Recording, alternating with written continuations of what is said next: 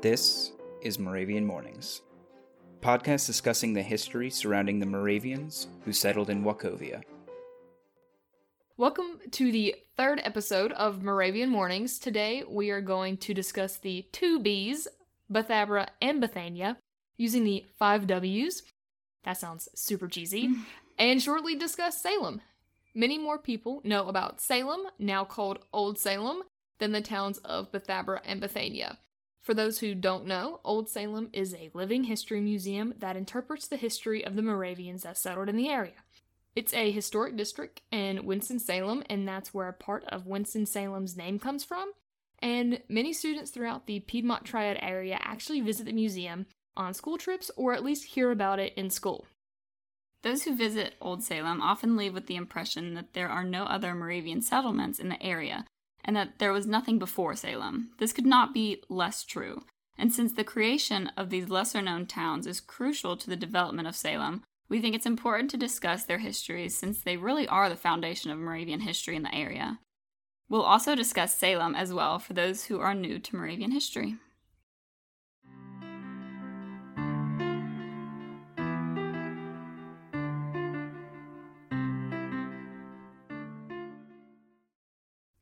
In North America, the Moravian central town of Bethlehem was founded in 1741 in Pennsylvania. In 1753, the Moravians purchased a 100,000-acre tract of land in the Piedmont of North Carolina from Lord Granville, one of the last Lord Proprietors of North Carolina. After the land was surveyed and a location for settlement selected, 15 single brothers from Bethlehem traveled down the Great Wagon Road to the site. The journey lasted from October 8th to November 17th, 1753. These 15 single brothers were chosen because they each possessed skills that would allow for the settlement to succeed. The first settlement, meant only to be temporary, was named Bethabara, or House of Passage in Hebrew. After the initial settlement began, 11 of the 15 settlers stayed to live and work in Bethabara.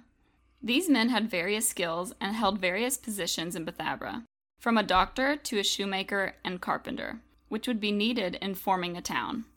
While the settlements in Pennsylvania were meant to mostly support missionary work, the North Carolina settlement was meant as an economic venture for the Moravian Church.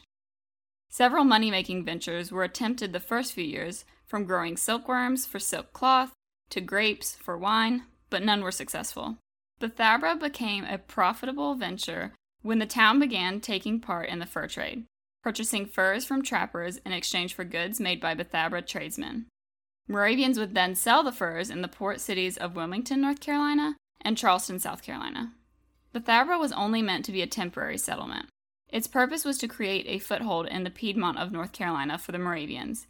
After that foothold was established, the Moravians would establish a new, permanent town, a Gemeinort, or central town, in Wachovia. This town will be known as Salem, but plans changed due to the French and Indian War. Cherokee and Shawnee attacks forced a delay in building the central town of Salem, as the Moravians built stockades around their town and mill, becoming a refuge to settlers along the Yadkin River, whose homes were attacked by the Cherokee during the Cherokee War of 1759. In Bethabara, the Moravians lived under an economic system they called the oeconomy. That sounds right. In Bethabara, the Moravians lived under an economic system they called the oeconomy, a semi-communal institution controlled by the Moravian Church. Under this system, the Moravians retained resources they brought with them, which were considered their private property, except for land, cattle, and cash. The Moravian Church owned all parts of production in the town except for the labor itself, which the Moravians provided in exchange for food, housing, clothing. The oeconomy system ended in Bethabara in 1801. And land was then leased by the Moravian Church, and the Moravians kept the profits they made. By maintaining ownership of the land, the Moravian Church was able to regulate who lived in Bethabara, keeping non-Moravians from moving in and attempting to keep competition out by only allowing one tradesman of a certain trade in the town. The church also regulated the price of goods and services provided by tradesmen in order to prevent one person from owning a great deal more than another. This was also the economic model that Salem started out with, never having a communal economy like Bethabara. By 1856, the lease system came to an end in the main town of Salem. as elders were reluctant to cancel the leases of those who violated the rules and regulations and the growing influence of outsiders on Moravians. When the lease system ended, non-Moravians were able to move into the towns. This was also when the church relinquished all governance of the town and Salem became a secular town.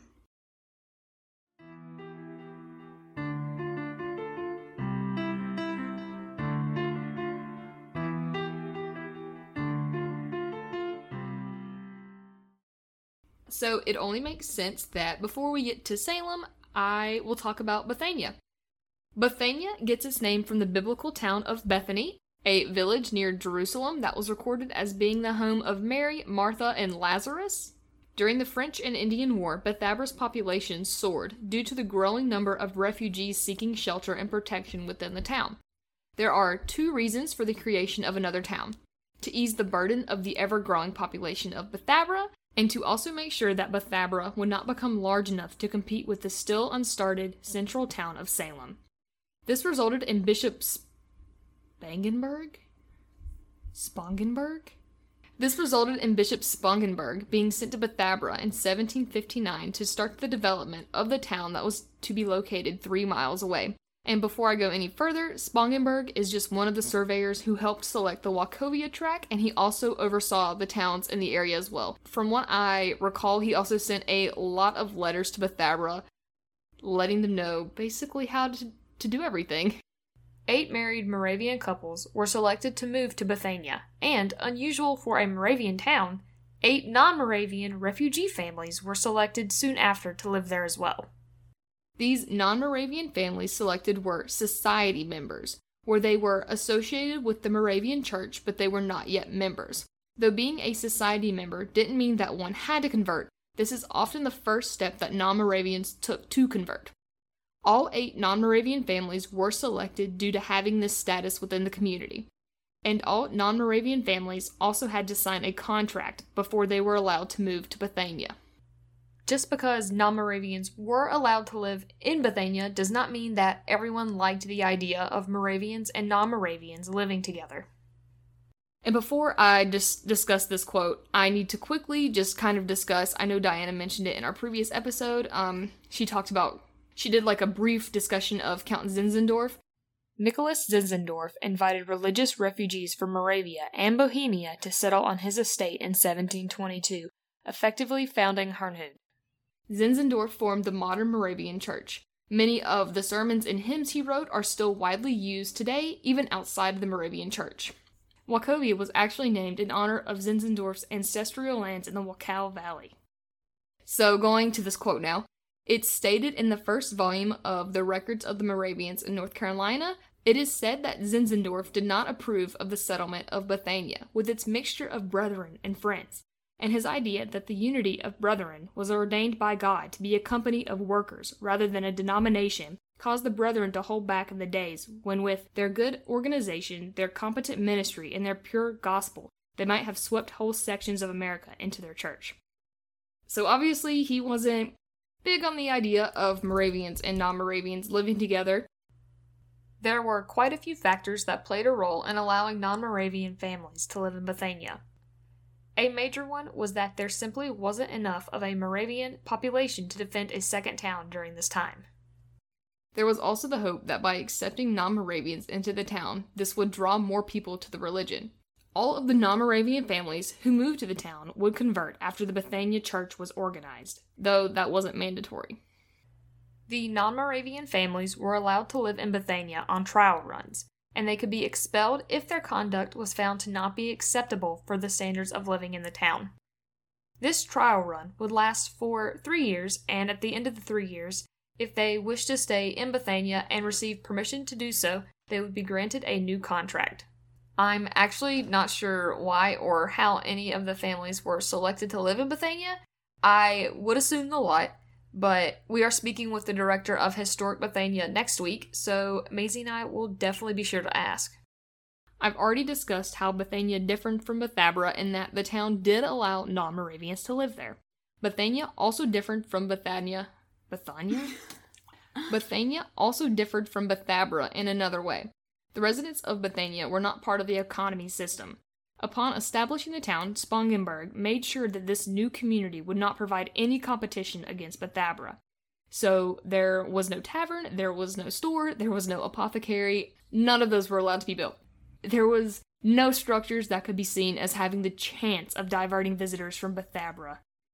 Residents had to travel to Bethabara to exchange their farm products for other goods, so Bethania was primarily just a farming and residential community. There was also no church in Bethania when it was first established, so the Moravians of Bethania remained a part of the Bethabara congregation until a congregation was created in the town. And when Salem was established, Bethabara was only allowed to keep its mill, tavern, and a branch of its store. It became primarily a farming community similar to Bethania.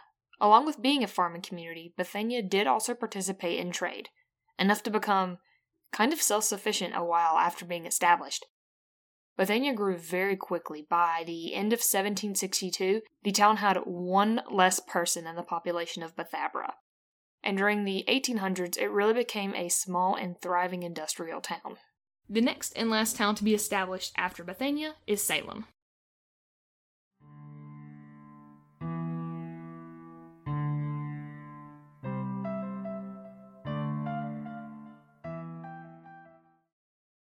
The search for a town site for Salem began as early as 1759, but the proposed town did not receive much attention from the Moravians until the mid-1760s, as the Moravians had been preoccupied with the French and Indian War and the Cherokee War of the late 50s and early 60s.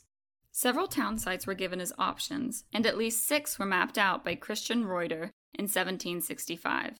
But as each town site was brought to the lot for approval, site after site was rejected. Because Bethabara had become such a prosperous town, with travelers, hunters, peddlers, and cattle drivers stopping by, and military authorities camping in the area, there was doubt that they should even start a new town. Church elders in Bethabara were unsure as to what to do about the situation and looked to authorities in Herrnhut, who took the question to the lot. After receiving a yes answer, the Moravians began building the town of Salem. Founded in 1766, Salem, at first, was only home to single brothers, as they completed structures like the Gemein House and Single Brothers House. By 1772, Salem had 60 inhabitants, and as tradesmen began to move to the town along with their families, by 1774, Salem was considered the leading commercial center of the Piedmont. Rather than stopping at Bethabara, travelers now stopped at Salem. Salem was considered a town for those with trades, where they earned a living making and selling their goods and services. As Bethabara's population declined, it became a small farming community. At this time in Bethabara, the Moravian church elders exhibited a great deal of control over the town's economy, like we discussed before. All tradesmen had to sell their wares at a fixed price and were given a certain salary by the church. This was different in Salem. Tradesmen were allowed to set up their own household and could do whatever he wanted with the salary he earned. While in Bethabara, the church elders decided how the revenues would be spent, and tradesmen were provided with food, clothing, and shelter, rather than money. In Salem, a board of overseers, known as the Aufseher Collegium, was set up to regulate trades, superintend financial arrangements, suppress unwelcome competition, and discipline craftsmen who repeatedly fell short of certain agreed-upon standards of conduct.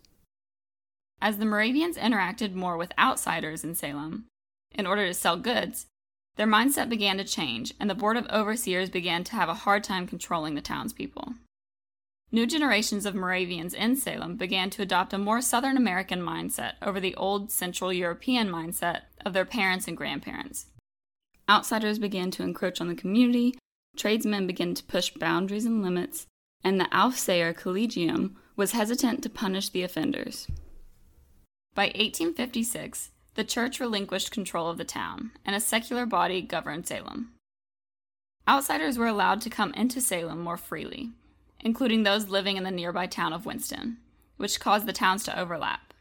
In 1913, Winston and Salem merged to form one single town, Winston-Salem. While the Moravians let the outside world into their town, they still maintained their religion, and there are still many Moravian churches in existence today. Bethabara and Bethania are now National Historic Landmarks. Bethabara operates as a living history museum, and Bethania provides tours of a restored 1770s Moravian farmstead home. The Wolf-Moser House at Bethania is one of the earliest known rural Moravian farmstead houses in North America. Next week, we are going to be speaking with the director of Bethania, Michelle Williams.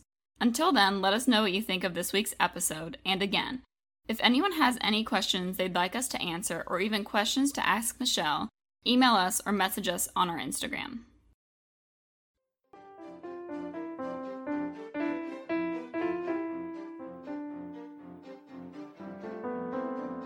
This has been an episode of Moravian Mornings, a historic Bethabara Park podcast. If you have any questions, or would like our hosts to discuss certain topics, please email us at moravianmornings@gmail.com or message us on our Instagram page, also titled Moravian Mornings. Thanks for listening. Auf Wiedersehen.